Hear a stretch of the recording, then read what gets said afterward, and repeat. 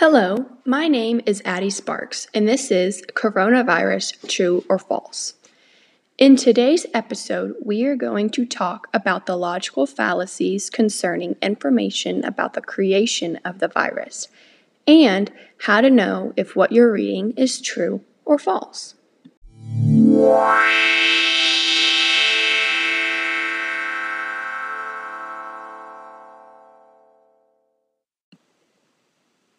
Today's topic is whether or not Chinese spies stole the virus out of a Canadian laboratory. As we all know, this virus started in China and eventually made its way to the United States and the rest of the world. However, does this mean that China wanted this virus as a biological weapon? Or did spies even really steal it out of a Canadian lab? A website called the DC Clothesline thinks all of these accusations and more are true. At the top of the website, right under the name, it reads, "Airing out America's dirty laundry." I am assuming these people think they are doing just that. It is our job as the general public, however, to vet our sources and not believe everything we read on the internet. This source, the DC Clothesline, is not a reliable source when one is looking for information on the coronavirus. This is definitely one of those websites that would put a virus on your computer. The site also contains a bunch of ads all over the border of the site. These ads range anywhere from 3 ways your cat asks for help to best way to relax tight muscles. These ads show us that this is not a very reliable source. Another reason this is not a very good source is the fact that there is not a government or educational-based site. It is a .com site, so it is not reviewed by a higher power. Anyone could have put this website online without anyone checking it or vetting it for the right information. This website also contains different links one could click on when reading the article. These links could take you to any kinds of different sites, some about the virus, some not even concerning the topic. All of these reasons are contributing to the fact that this is not a reliable source. I do not suggest anyone take the information on this site literal.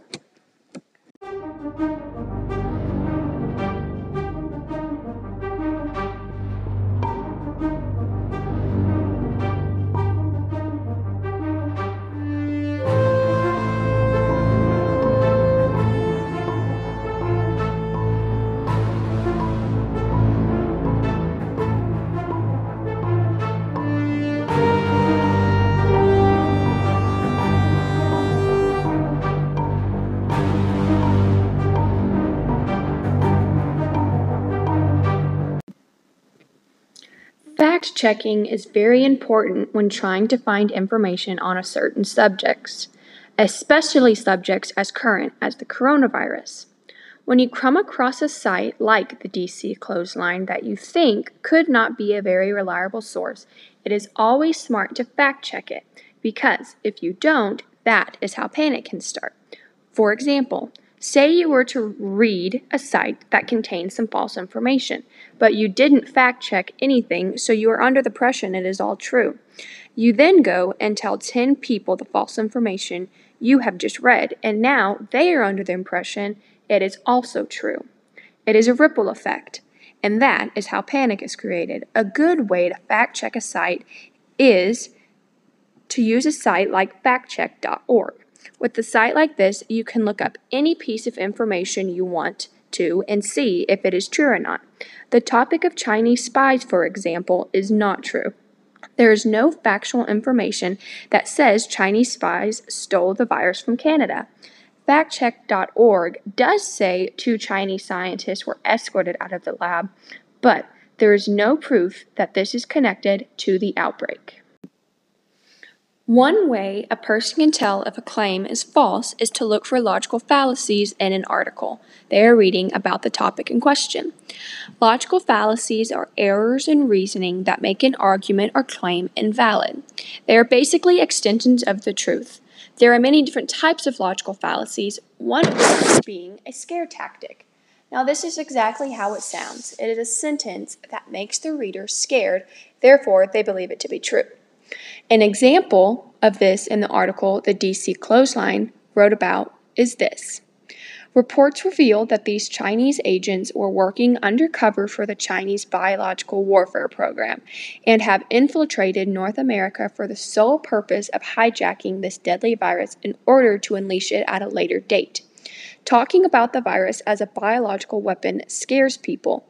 It makes people wonder, oh my gosh, is this really true? Using a fallacy like this one can be very efficient when one is trying to get someone to believe a certain thing. Another example of a fallacy used in this article concerning whether or not Chinese spies stole the virus is a fallacy called hasty generalization. This type of fallacy is when you take a single case and make larger conclusions from it. An example from the text is, a formerly represented scientist in China, Chu, began studying powerful viruses in 2006. In 2014, many of the viruses she studied, including not only coronavirus, but also Machapu, Huan, Rift Valley fever, Crimean Congo hemorrhagic fever, and Hendra, all suddenly appeared in China as part of a massive hijacking. The author is assuming since this one scientist worked on all of these deadly viruses, she must be a terrorist and spread the coronavirus as well as the others listed. Assuming is very dangerous when gathering information. I mean, we all know what happens when you assume. So make sure the next time you're reading through an article to keep an eye out for any of these logical fallacies. As you have heard, there are several ways you can make sure you're getting accurate information in your research. You can use a fact check website to make sure what you are reading is true. Look at the website itself and see if anything makes it look not reliable. And finally, be on the lookout for any piece of information that could be a logical fallacy. Thinking about all of these tools when researching a topic or even just reading an article will ensure you are always getting nothing but the truth. Because even though Richie from A Few Good Men says you can't handle the truth, I promise that you can. Thank you for listening in today to this episode of Coronavirus, True or False. Remember to always be on the lookout for any information that might not be true, and to only trust the facts and nothing less. See you next time.